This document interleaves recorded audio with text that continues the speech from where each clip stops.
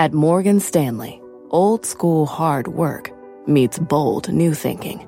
At 88 years old, we still see the world with the wonder of new eyes, helping you discover untapped possibilities and relentlessly working with you to make them real. Old school grit, new world ideas. Morgan Stanley. To learn more, visit morganstanley.com/whyus. Investing involves risk. Morgan Stanley Smith Barney, LLC.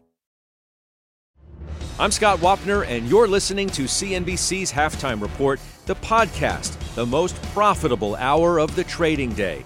We record this live weekdays at 12 Eastern. Listen in. Guys, thanks so much. Welcome to the Halftime Report. I'm Scott Wapner. Front and center this hour, the rally's most critical week as earnings and the Fed take center stage. In the days ahead, the investment committee debating where your money will work best. Joining me for the hour, Shannon Saccocia, Jason Snipe, Joe Terranova. We're all at Post 9. It's good to see everybody. Let's check the markets today. There you go. Well, the Dow's going for 10 in a row. 10 in a row. It's up nearly triple digits right now. S&P 500 good for 1/3%. NASDAQ trying to bounce back after worst day in a while yesterday. Shan, okay, got the busiest week of earnings next week.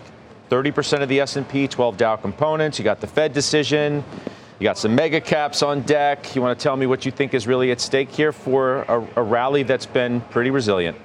Well, I think if we were sitting here 6 months ago, the only thing we'd be talking about is the Fed, right? We'd be sitting here talking about rates, the narrative, dovish, hawkish, what's the statement going to say, what's the presser going to do. I think we've moved past that in terms of order of importance. No doubt the Fed is certainly important next week, but we don't expect any surprises. We're coming in, we're going to come out of this meeting, we're going to go to Jackson Hole, we might get perhaps a more dovish or nuanced narrative out of then. But I think what you're really looking at is what we've been talking about, this rally in the last 5 weeks or so, and the importance of, number one, the very high expectations if you look at multiple for some of these mega cap tech stocks.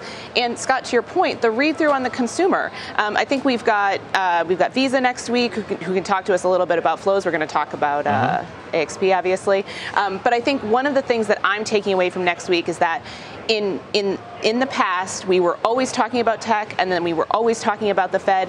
How do these storms come together when we think about what our expectations are for the second half of the year?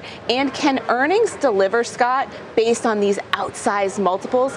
Last thing, 36 times or so for the, those top 7, only about 17 times the rest of the market. So I think the valuations are not quite as demanding for the other companies that are reporting next week. I don't know if it's going to be enough if we get some light reports from those big names. Jason, can earnings deliver, right? That's a good question that Shannon raises in the context of whether those stocks specifically are priced for perfection. Yeah. As maybe Netflix and Tesla showed us that they were. Or at least where the bar is, because the multiples have expanded a lot. The stocks have already gone up a lot. That's how Wolfe Research today is talking about things, that certain parts of the market are priced for perfection. And if you better meet that bar, or you're going to have a pullback of, like you saw, 8-10% from Netflix and Tesla, respectively. Yeah, no, and I completely agree with Shan. I think a lot of these names have been priced for perfection, as we already know how much they've already moved year to date. You look at a Microsoft, Amazon, Apple, it doesn't matter what name of the Magnificent Seven has really grown. I think actually it doesn't matter as much to the market. I think the narrative going into this quarter is really the broadening out, other sectors, whether it's healthcare, materials, transports. Obviously, transport's really doing well so far this year. So I think I'm focused more on names like Boeing, ExxonMobil, CV, Chevron, right, and other names on the market versus, some of the mega-cap names, because I do think, if there are misses, we could see some of the price action like we saw in Tesla and Netflix, unfortunately. Yeah, Joe, I mean, the mega-caps, by the way, Apple doesn't report next week. Let's just make sure everybody realizes that. You do have Alphabet, Microsoft, and Meta. But for those three companies alone, I mean, you talk about where the multiples have gone. Let's take Microsoft, for example, was 23 times at the beginning of the year. Now it's 32. Alphabet was 17. Now it's 21. Meta was 15. Now it's 23. The Alphabet and Meta multiples are not so ridiculously outsized relative to where the S&P multiple itself is. But nonetheless, if you expand that much, you better back it up. better back it up with good earnings. Okay, so in the instance of each one of those three stocks, if you don't, guess what happens? You become Netflix or you become Tesla. And you just experience the extended technicals right now get corrected. And I'm not afraid of that. Right. I'm not afraid of that at all. Why? Because I think what we've learned this week is there's resiliency in the market. Over the last 5 days, what's the leading sector performance? Energy, healthcare, financials. So the resiliency is there for the overall market. And when you think about mega caps, whether it's consumer discretionary and technology, if we want to work off some of the extreme overbought conditions on fundamentals that are not, overwhelmingly beyond expectations, I'm completely fine with that. I think that's healthy. I think it's good. Do you think that these mega cap names that are reporting next week are going to meet the moment? It is sort of a moment of truth. I mean, you can't have stocks go up as much as they have. These are among the best performing stocks by a group. Microsoft's up 44% year to date. Alphabet's 35. Meta's 151. We all know what's happened there. It's no NVIDIA next week and it's no Apple, but nonetheless, those are pretty good performances. Those are pretty good performances. Do you think they're going to meet the moment or not? Scott, listen. Listen. I'm going to ask you 10 more times. I'll do it as many times as I have to. Let's be completely candid, okay? Many times I have to. You could have 100 people come on this show and give their view of whether they think it's going to beat or not. The reality is no one knows what's going to happen. No one knows if we're going to get hit by buses when we leave the stock exchange. No, we're talking about earnings. But we play on probabilities of how. So we think we have a good handle on what the fundamentals are. Mm-hmm. You're telling me you have no idea, you don't have any sense as to whether these companies, the mega cap names, are going to have good earnings next week. They better. The market's betting on it. Well, that's why the stocks have gone up a lot. But I just inferred to you that I actually hope that they don't, because I want to work off the overbought nature of these stocks to get them back down to a reasonable valuation, and the buying is going to be there. They've done enough work in 2023 where they've reestablished themselves once again as leadership for the market. And if there is corrective price action, that's going to invite a lot of buying interest, in particular for money managers that don't own them. Shan got calls in Alphabet today, price target to 130. Meta price target to 330. Microsoft price target to 400. I mean, the firms don't really matter who's making these calls, but you can continue to see price targets get bumped as we head towards the numbers next week. Well, yeah, they're getting bumped because the prices have gone up a lot. So, I mean, there's a delta there that they have to incorporate that. I think the important thing to note, and you just mentioned this, and Joe alluded to it, and I think a really important point to make is that if you bought these stocks in the first half of the year, and you bought them on this AI frenzy, there's absolutely no way any of that's going to come through to earnings now. That's a future state. So to Joe's point, maybe this is the opportunity if there's a reset here, that that bottom line is going to be impacted by spending on AI. You know that in order to grow the way they did cloud, you're going to have to put a significant amount of spending into that. And so this excitement around AI that perhaps fueled some of this run in the first half of the year, that's a longer term story. So a pullback here shouldn't be something that surprises people, because if people are looking to see this manifest in the earnings, it's not going to happen. This is a multi-decade story. Of course, but that's why you are willing to pay higher multiples for those kind of stocks. I mean, every stock you buy, you're buying on the future bet on earnings. It's just a matter of what multiple you're willing to pay for them. Growth stocks typically, obviously, have higher multiples than some other stocks because you're willing to push out your bet.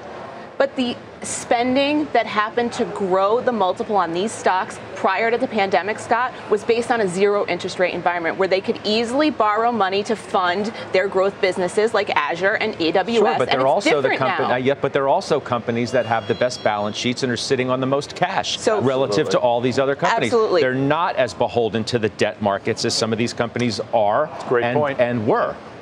I'll give you that. I agree with that. I also think that overall, though, there's a significant improvement in corporate balance sheets. So you can start to take that calculus and apply it to other sectors as well. But I don't disagree with you with that. But I think when we think about multiple and we think about what's happened in such a short period of time, if you're looking to validate your buy or your overweight position on these stocks in the first half of the year through earnings, that validation isn't going to come through for you. Citi, Joe, says they'd be buyers on dips because of AI. Look, you got the AI leaders, the tech leaders are at the White House today. It's all the rage. It's all the hype. They say if you're going to get any pullback in some of these stocks, that they'd be buyers. And you know what? They're probably right that there will be buyers coming in because of what the story and the narrative is. So they've been listening to all of us because we've been saying that over the last month. And without question, you want to be a buyer on the dip. And I still think people are underinvested in this direction. Yep. As it relates to the contribution, the revenue contribution in this current quarter from AI, we're not going to know the real answer to that until the big one reports. And the big one is NVIDIA. And NVIDIA doesn't report until the end of August. Even Broadcom, which doesn't report until the end of August, is another semiconductor name where you could really gain strong insight on terms of what the revenue contribution is now from generative AI. So understanding the AI positive impact is something that we're not going to know for very many weeks. But I think what's important to know is even if these stocks disappoint, money doesn't want to move out of the market. Money is just rotating internally. Yep. Do we feel like tech, Jason, is vulnerable to a pullback? Barclays today says it could retrace in the near term. They don't think that the trend is about to reverse without some meaningful fundamental catalyst, which I don't know whether you think one exists or not. No, I definitely think they're vulnerable to retracement. And obviously, we've seen that in some of the numbers that we've already seen with Tesla and Netflix that we mentioned at the top of the show. So for me, and I agree with Joe, I think there's a massive appetite for a lot of these names. A lot of folks coming into this year were off sides as it relates to tech. So I think that if there is some meaningful pullback, that appetite will take shape and folks will meaningfully get in. I think we're seeing some of that in Tesla today. I guess part of my point, Joe, would be yesterday we had a debate as to whether this growth versus value conversation was now back in vogue, because you had seen a pullback in Netflix, you had seen a pullback in Tesla, the stocks had run up a lot, some of the lagging sectors had started to pick up steam, financials, energy, and healthcare, and some of the other places that you had already mentioned. So I wonder whether next week provides some more color on that as to whether it's a legit conversation. If there's a couple of stumbles where you say, okay, maybe tech is going to pull back a bit, and that's why you're going to see money going into these other areas. Or tech says, no, this is why we've been the leadership group. This is why the dollars have been going, and this is why the dollars are going to continue to go, because they do meet the moment. They do meet the moment of truth next week. So then we see the rotation back out of energy, healthcare, financials into technology. That's my question. Yeah, I could see that unfolding. In particular, if you get a really strong report from Microsoft. And I think what's important next week with Alphabet, Microsoft, and with Meta is understand the state of advertising spending. I think that's going to be critically important in these earnings reports. But listen, the money could easily rotate back in once again. And guess what? As an investor, that's why you have to be in both places. That's why you have to diversify amongst energy, healthcare, financials, and technologies themselves. That's why I don't think you could concentrate towards a specific direction. Well, but I mean, if you weren't concentrated towards a specific direction, to use your exact words at the beginning of the year, you're losing. You in the window of 6 months in 2023, without question, you are underperforming. And guess what? You're probably chasing in terms of positioning because you came into the year carrying such a significant underweight to the area of the market that's concentrated. Over the long run, though, I don't know necessarily if that's the right strategy, to where you want to just specifically concentrate towards 7 stocks. Let's just take, the long run has many potential definitions to it. Let's just take the remainder of the year, right? Do you want to be more diversified away from big cap tech and some of these other names? It's not just big cap tech that's done well. I mean, the semiconductor index has been around a 52-week high. Yeah. The SMH has. And some of the software names have had great runs as well. So it's not just the 7 out of tech. But do you want to be more diversified for the remainder of the year, or do you still want to have an overweight towards technology, which you don't? Right? There are people on the show who don't. Mm-hmm. Right. And I don't think you do either. Yeah, I mean, I think our view is that in order for us to deliver the second half rebound, which, if you look back across, 23 years of data, if you look at that first half, it points to, the potential for a second half gain, especially when it's a double digit in the first half. I think for us, though, the broadening out, so Joe just talked about this, the broadening out is necessary. And so what I would tell you is that in order for us to get constructive on the second half of the year, it actually does need to broaden outside of technology, and it has to include companies with high earnings quality. High quality companies need to do better in the second half of the year, regardless of where they are in the market, what sector or industry, because that to me points to more of a fundamental assessment, which implies to me that investors are looking at companies and saying, we're past the point of no return on the economy. We do think that we're constructive. We think this consumer strength and resiliency will continue. And therefore, I want to be diversified outside of these names because I'm not relying on one particular theme to drive my holdings in the second half of the year. Which sector, Jason, do we think? If you look at the 1 week performance, let's just take that. Yep. Okay. Financials are up 3.2% in a week. Utilities are up 2.5%. That's week to date. Energy, 3.3%. Healthcare, 3.4%. Industrials, which, people like too, including UBS today, which put out a bullish note, it's up 1.3. I mean, which of those sectors do you think has the biggest probability of doing the best over the remainder of the year? So for me, I would say healthcare and energy. I think those obviously have been underperformers year to date. And I think Shannon makes a great point in just the broadening of the rally. And generally speaking, multiple expansion is the first leg of a bull, right? So for me, as I look at healthcare as an example, the labor market is still extremely tight. That is a catalyst for a lot of the healthcare stocks, preventative care, elective surgeries. All of that is connected to, obviously, a very strong labor force. Clearly, energy has been pricing in a recession that has not come as of yet. Yes, there's an uneven opening in China, but I do believe with the labor market being as strong as it is, the Fed at the end of their tightening cycle, I think energy can get a bid here in the second half. I wonder, Joe, if you're going to start seeing a rotation like you're seeing this week out of discretionary, which, for a good while was the third best performing sector year to date. Now, there's reasons why, because, Amazon, part of that too, but it's down 2% on the week. Mm-hmm. If you think that, outside of airline tickets, that the consumer's eventually going to get a little,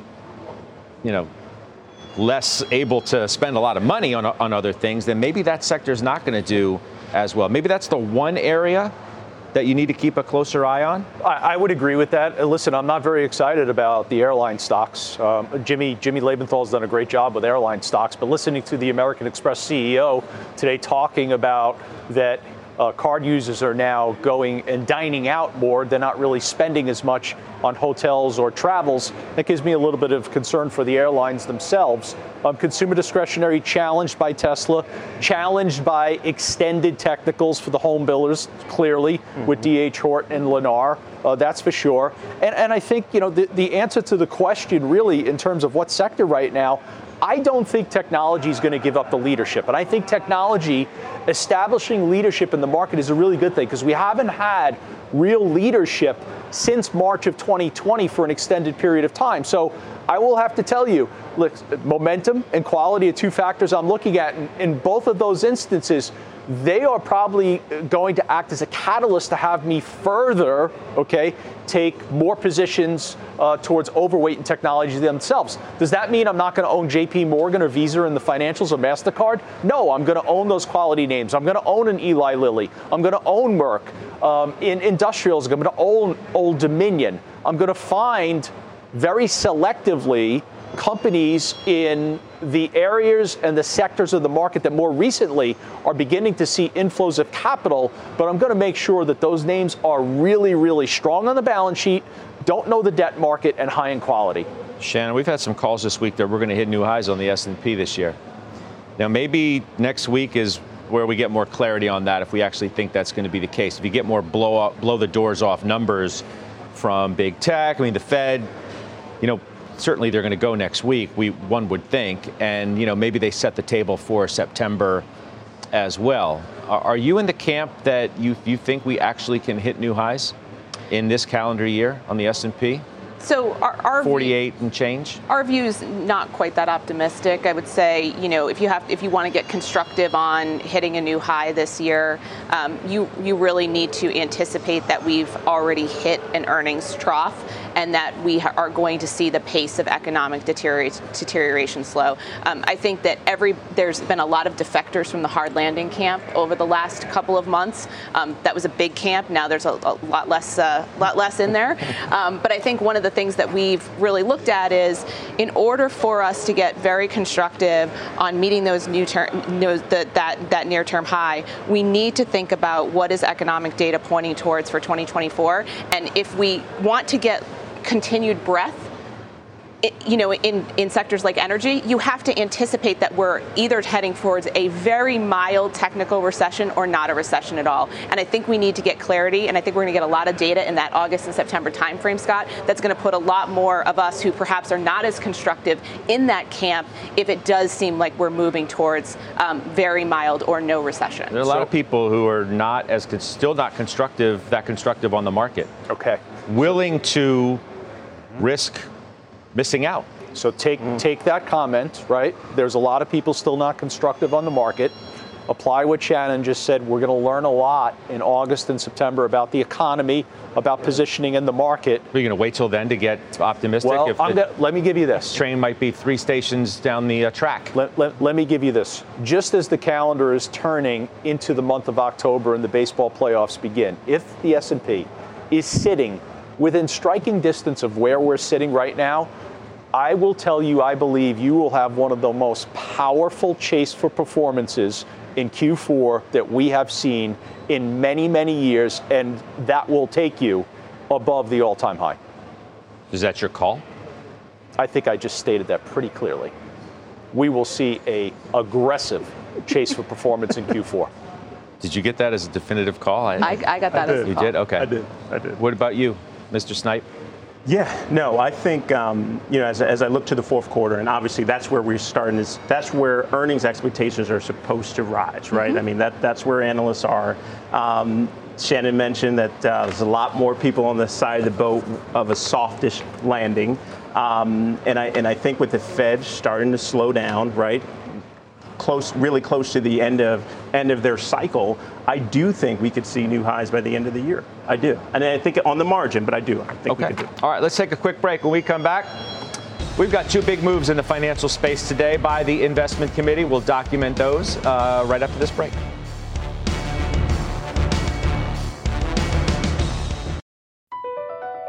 Across America, BP supports more than 275,000 jobs to keep energy flowing. Jobs like building grid-scale solar energy in Ohio and producing gas with fewer operational emissions in Texas. It's and, not or. See what doing both means for energy nationwide at bp.com/investing in America. Edward Jones, who knows that just like life, financial planning isn't only about long-term goals. It's about the moments big and small along the way. And when it comes to achieving everyday financial goals, Edward Jones works hard to connect you with someone you can trust professionally and personally. That's why they created their free financial advisor matching tool to help you find a financial advisor in your community. When you take the quiz and get your matches, don't expect just a list of resumes. You'll also see each financial advisor's story and personal interests. And when it's time to meet for the first time, they'll focus on your story, asking questions to understand where you're headed and why. Because Edward Jones knows that at the end of the day, behind every financial goal is a life goal. And that's what really matters. To learn more and find your financial advisor partner, take the quiz at match.edwardjones.com.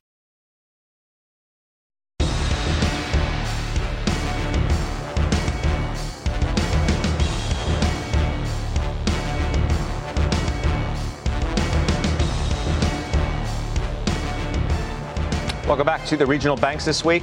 They're rallying big time, up 7.5% week to date. That's the best week since May. Financials are the third best performing sector this week. I'm pulling up PNC on my screen because I want to see what it's been doing because Jason Snipe is selling it. Yeah. Or you sold it. You say your patience wore out. Yeah. All right. Yeah. You know what's interesting? I think about PNC obviously as a super regional, and I think about the alpha generation for the really, really small regionals, which obviously experienced a lot of bad price action through the SVB saga, right? Stock's up 6% this week as PNC. It is, and it was a miss on the top line and beat on the bottom. But I think the deposit flows are going to the major money center banks, and I think kind of PNC is stuck in this interesting no man's land. So for us, as I think about alpha generation going forward for the rest of the year and going into next year, it was just something we want to unload and look to other places for return. What do you think about the regionals? Technicals don't look good for the regionals. They're the complete opposite of the majority of the market. You talk about the 50, 100, and 200-day moving average. They're all sloped down. You look at the KRE, it's still not even above the 200-day moving average. Right. Then you turn to earnings. You listen to what Regions Financial talked about today. Deposit growth is down 8%. Why are they up 7.5% week to date then, the regionals? Regionals. I think a lot of that is about the rotation that we're seeing, the internal rotation that you're seeing in the market, and investors looking and seeing, credit spread volatility is at its lowest level since before the Fed began normalizing interest rates, and they don't want to leave the market. And they see a little bit of a pullback. They see the weakness where you're working off a lot of the overbought conditions in technology, and they don't want to leave, and they're looking at some other quote-unquote value areas of the market to stay anchored and invested. I know, but I just wonder if this is one of those weeks where you realize that you get fed up with financials at exactly the time where you should have been fed up prior, and now's not the time to be fed up. Like if you're fed up with a Goldman Sachs, like Jim Lebenthal was, who sold it. No, not you. I'm just saying. He's representative of a prevailing view that's been in the market of, I'm sick and tired of these financials. They don't go up. They don't really do anything. I'm disappointed. Well, the danger is selling it at the bottom for a lot of these names. Okay, so I would agree with that premise. First of all, when you think about portfolio management, you say to yourself, you have to own the financial sector. Well, guess what? You could own Visa and MasterCard right now, and both of those have performed well. In the case of the capital markets, Morgan Stanley, Goldman Sachs, even the asset managers, if you believe what I just said prior to going to the break, that in Q4 we have this chase for performance melt up, they're all going to do well in that environment. Trading revenue is going to be strong. So I didn't agree the other day when Jimmy said he was moving out of Goldman Sachs. I'm not sure that's Stock's something I would do. 8% this week. Morgan Stanley is his name that I'm staying committed in. But guess what? I like what Jason's doing with PNC because I don't trust the regional banks just yet. I still think there's a lot of consolidation that has to unfold. And I question whether you're going to see the needed loan growth. Are you going to see home equity loan growth for the regional banks, which are so reliant upon? I don't believe you'll see that in the second half of the year. Yeah, I mean, I think one of the things that we've seen estimates for net interest income come down across the board. And I think more encouraging, if you look at them from a valuation perspective, the big banks have brought those down enough to give you a bit of a cushion next year in terms of earnings. And I think one of the challenges now is, to Joe's point, we are seeing tighter credit conditions. Tighter credit conditions are certainly going to hurt regional banks more than they are the big banks, who just have a lot more levers to pull on the credit side. All right. Our chart of the day is also from the financial space. It's American Express. Shares lower today after a mixed quarter. Stephanie Link owns that stock, and she says she's buying more on the dip. In fact, she joins us on the phone to tell us exactly why. Hey, Steph, talk to us. Hey, Scott. Yeah, I always say earnings season is silly season because you get these outsized moves, either on the upside or the downside. You got to really dig through the details. And I know why the stock opened down initially, because they beat. It was poor quality. It was all lower taxes. And then you look at first glance on Bill's business, only up 8% versus the 12% expected. But then you look in deeper, and it's on a constant currency basis. Bill's business was up 12%, so just fine. OPEX was lower, net interest income and fees were higher, and we talk about the consumer all the time. So let me give you these two stats. The U.S. consumer grew 13%, and international card spend grew 23%. Overall, card member spend is at an all-time high. So I think that this story is absolutely intact. I wanted to use the dip when it fell and opened up down 5%. So I bought more, and I will continue to add more because this company is going to grow earnings and revenues substantially this year, and will be long-term total revenues of 10% and mid-teen growth in earnings. Jason Snipe, you own it. Yeah. Right? You own AXP. Yeah, I do. And I really like AXP. Another record revenue quarter. I think there's concerns, and Steph alluded to it already, higher provisions, some delinquency concern for them going forward. But 60% of their new card holders are millennials. I think that's a really nice leg to the stool for them and an opportunity for them to continue to grow. And I think T&E is still strong. So I like the stock. Joe, you own MasterCard, you own Visa. We know about your Morgan Stanley from the big banks. Why not an American Express? Oh, American Express, the concern that I've had is the debt to equity ratio. I'm a little uncomfortable with that. Looking at American Express where it is right now, clearly it has very strong momentum. I also think, and this is counterintuitive to what investors would think, and I like Stephanie's move here on buying more, American Express is coming up against tougher comps. And generally investors would be somewhat suspicious of buying into that, but that's generally the time. I believe that you actually want to buy into that because you have the opportunity on a valuation basis to take advantage of any perceived weakness on those tougher comps. So in the past, it has been the debt to equity ratio that has kept me on the sidelines. But let's say where American Express is right now, it is certainly a name that I would consider adding to the portfolio, and I like what Steph did. Steph, before I let you go, I see you also bought more SLB, right? The former Schlumberger. This morning you did. Yes, there was nothing in the quarter to have the stock open down 4%. And after going through the report and listening to the company, I like it even more. They beat on EBITDA, they beat on earnings, sequential margins grew at all 4 segments, and international, which is 70% of the business, grew 21% in the quarter, and they had 14 out of 25 international geographies that grew 20%, and 7 international geographies where they grew 30%. Offshore is humming. Free cash flow is very strong.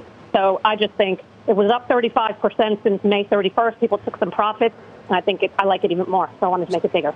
Steph, I appreciate you calling in. Enjoy the weekend. Thanks, I got to get to some breaking news. And for that, let me get to Eamon Javers right now. Eamon? Hey there, Scott. It looks like there could be a big change coming in the case of the so-called crocodile of Wall Street. Remember, a married couple, Ilya Dutch Lichtenstein and Heather Razzle-Khan Morgan, were initially charged with trying to launder $4.5 billion in Bitcoin that was stolen in a 2016 hack of the exchange Bitfinex. At the time, both pled not guilty. But today, the court docket was just updated to show that the couple are facing a new charging document, and a plea hearing is now set on the calendar. That indicates the possibility that they could now plead guilty in the case. We've reached out to both their lawyers and the U.S. Attorney's Office for comment. U.S. Attorney's Office does not comment. No response yet from the attorneys here in this case. There are a number of mysteries still remaining, though, in this saga. The couple was charged initially with only the attempted laundering of the proceeds of the hack, which left open a mystery of whether there was another person who actually stole the cryptocurrency in the first place. And then last fall, documents filed in the case showed that classified national security information is involved in the case. Not at all clear what that could be, but Liechtenstein has Russian citizenship, and the couple traveled widely in Ukraine before their arrest. Now, Liechtenstein and Morgan have been ordered to appear in court on August 3rd for separate arraignments and plea hearings on the new charging document. The precise nature of the charge or charges in the information was not made public today, so there's a lot we don't know here, Scott. Watch this space. We'll wait and see what happens. Yeah, we will. Eamon, appreciate the update. You bet. On our breaking news, Eamon Javers in Washington, as you see. Thank you for that. Let's get the headlines now with Pippa Stevens. Hi, Pippa. Hey, Scott. Former Trump fixer Michael Cohen is expected to settle with the Trump Organization in his fight for $1.3 million in legal fees. That from an NBC News source with direct knowledge of the negotiations. The attorneys are currently in New York finalizing the deal, which will likely be sealed. The trial was set to start on Monday. The state of New Jersey is suing the Biden administration to block New York City's congestion pricing plan. The Federal Highway Administration cleared the proposed plan to start a daily toll of up to $23 for cars entering or remaining in New York's central business district. New Jersey officials argue the plan places a significant financial burden on New Jersey residents and the state's transportation system. And Popeyes is now selling a version of the girl dinner trend that's gone viral on TikTok. Unlike a traditional combo meal, this promotion consists of all side dishes. It's only available on Popeyes' website, and prices vary based on the number of sides you order. Scott, back to you. All right, Pippa, thank you. Pippa Stevens coming up. Defying the dip. A pair of bullish analyst notes on two discretionary names hitting 52-week highs this week. That sector is dragging behind the broader market. We do have ownership on the desk, which means we debate the calls of the day next.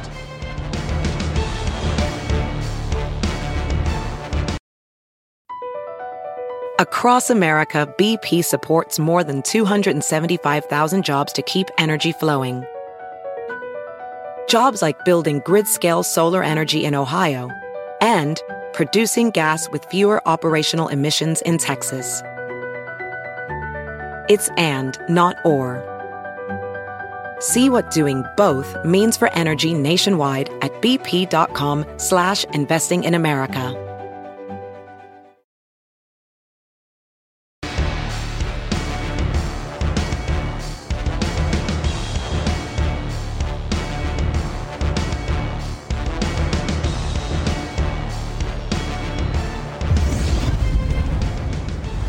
All right, calls of the day.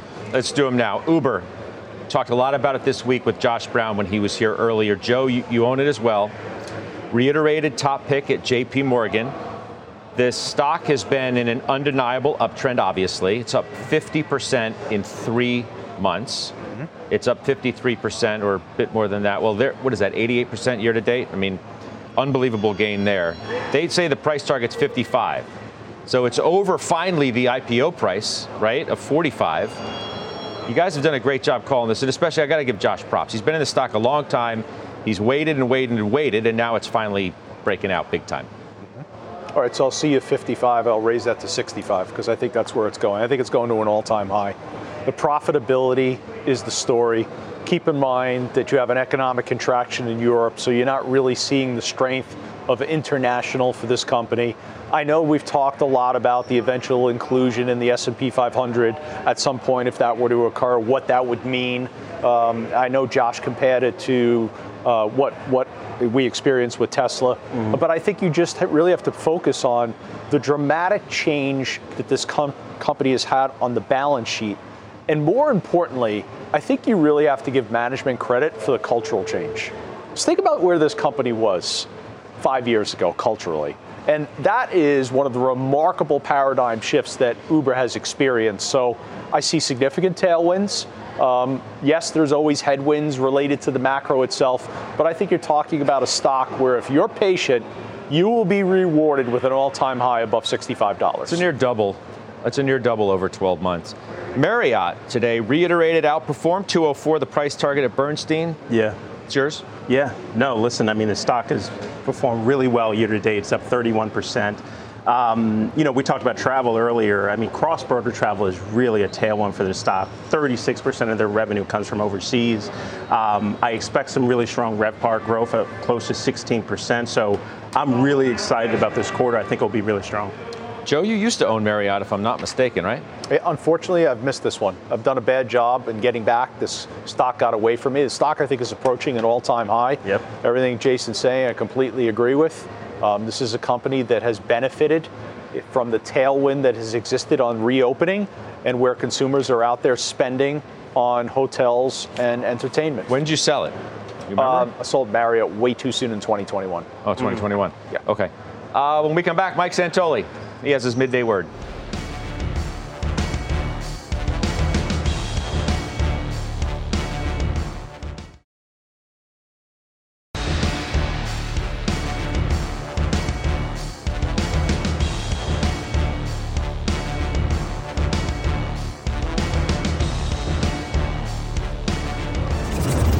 Welcome back. Senior markets commentator Mike Santoli, as you see, is here as we look ahead to a pivotal week. Yeah, kind of cruising into it, right along this track. S&P up 1% this week, in a week where, me included, people were saying, getting overbought. What do you want more from the big cap tech? So clearly the trend is got the upside as the default mode at the moment. I don't necessarily think, unless the Fed decides to really change the message and say, look, even higher for still longer. But even that, I think the market is kind of there already.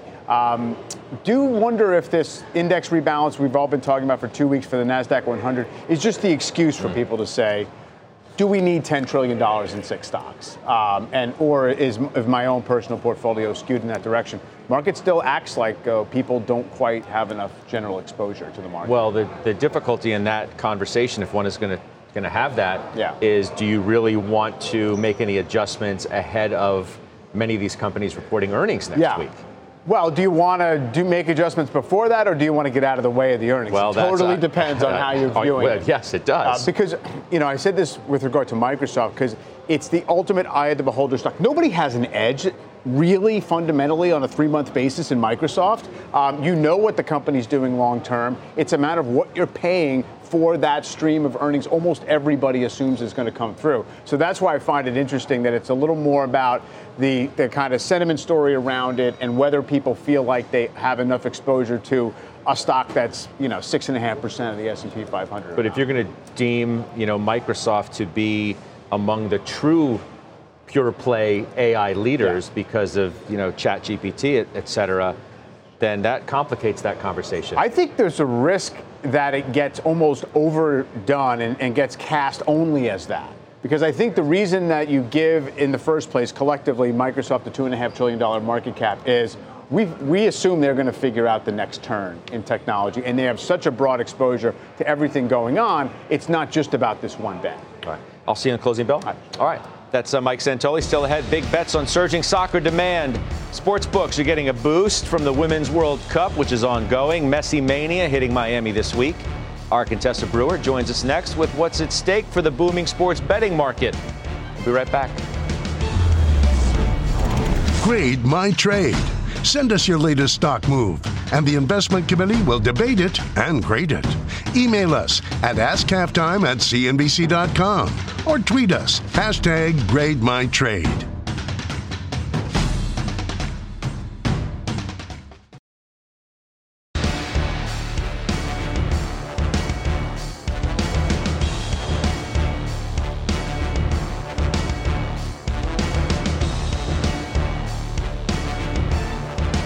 Welcome back. It's going to be a big night for soccer in the U.S. Superstar Lionel Messi making his debut in Miami, and the women's team in the World Cup taking center stage. And people aren't just watching, of course, they're betting, and betting big. Our Contessa Brewer following that money, as always. Contessa? Well, so, Scott, tonight in Miami, you've got Leo Messi making his long-awaited U.S. debut in front of a sold-out crowd. Tickets are going for thousands. DraftKings tells us tonight's game has 18 times more handle.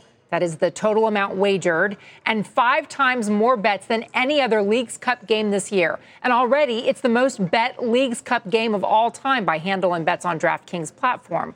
Not to be overshadowed by any way, shape, or form, the U.S. national women's team also playing their first game tonight against Vietnam, and the numbers also expected to be big here. WSC Sports says growth in avid followers of the Women's World Cup is set to increase by 57% compared to 2019.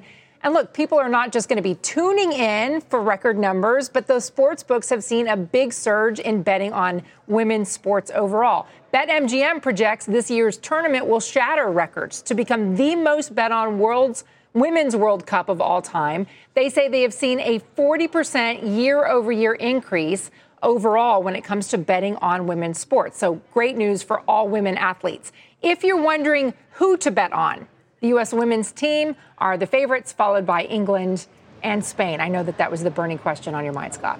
It was, for sure. The other one is, what in the world's been going on with casino stocks this week? Because we haven't talked to you since Las Vegas Sands reported. That stock's down 8%. I'm going to talk to Jason in a second about MGM, which he owns, but LVS, for example, is down 8%. You follow all of these stocks. It's baffling because they had a really bullish earnings call and they beat expectations. I do wonder whether there's so much the expectation now because of MGM Resorts and Las Vegas Sands keep reporting quarter after quarter of blowout earnings on the Las Vegas Strip, that there was some anticipation by investors that Macau might follow that same trajectory. And of course, the visitation is still only roughly about 50% of what it was to pre-pandemic levels. And so the fact that they are still profitable and almost $1 billion in property adjusted EBITDA, which in gaming is the important earnings metric, is really remarkable. I don't really get it. And I've asked in the company what they make of it, and they shrug their shoulders too.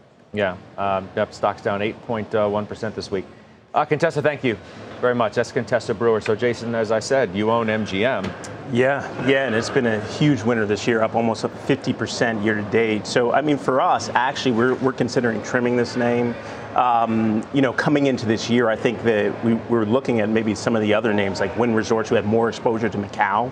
MGM only has 14% exposure to Macau. So, but they are starting to build their infrastructure there. Bet in MGM is a nice catalyst for the stock, but I think it's run a lot already. So I think it's for us, we're looking to take some off the table. The notes in front of me says Joe hates casino stocks.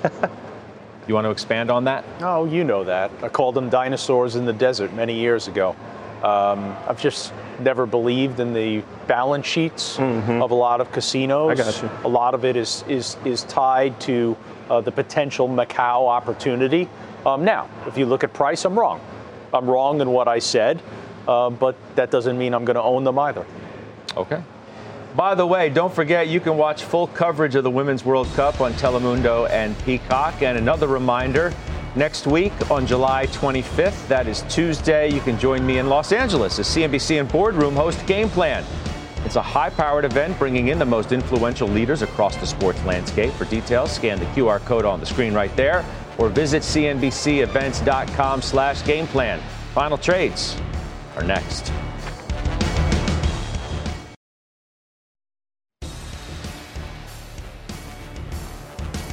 Hope you'll join me closing bell today because AI leaders are at the White House, including that gentleman right there, Mustafa Suleyman. He's the Inflection AI co-founder and CEO, the co-founder, of course, of DeepMind as well.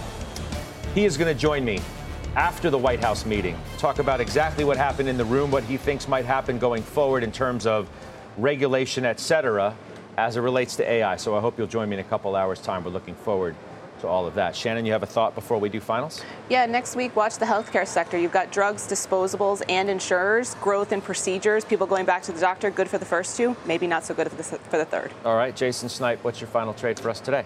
I like Apollo Global Management here. Fixed income flows have been really strong. They raised the guy in the recent quarter. I like it here. Okay, that's Apollo. Joey T. Jefferies Financial Group getting into private credit lending, $1.5 trillion industry, new asset class on Wall Street. All right, so we're trying to hang on to gains here. The Dow is going for its 10th straight day. It is still in the green.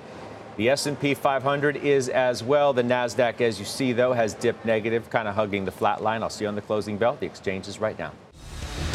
You've been listening to CNBC's Halftime Report, the podcast.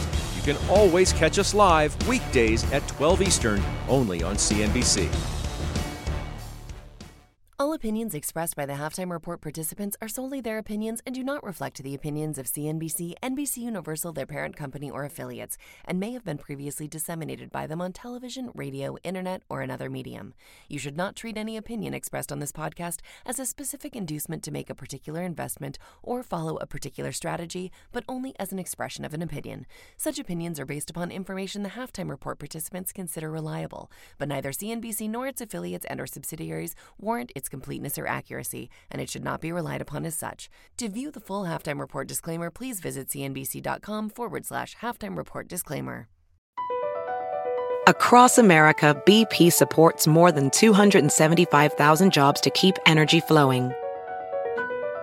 Jobs like building grid-scale solar energy in Ohio and producing gas with fewer operational emissions in Texas. It's and, not or. See what doing both means for energy nationwide at bp.com/investing in America.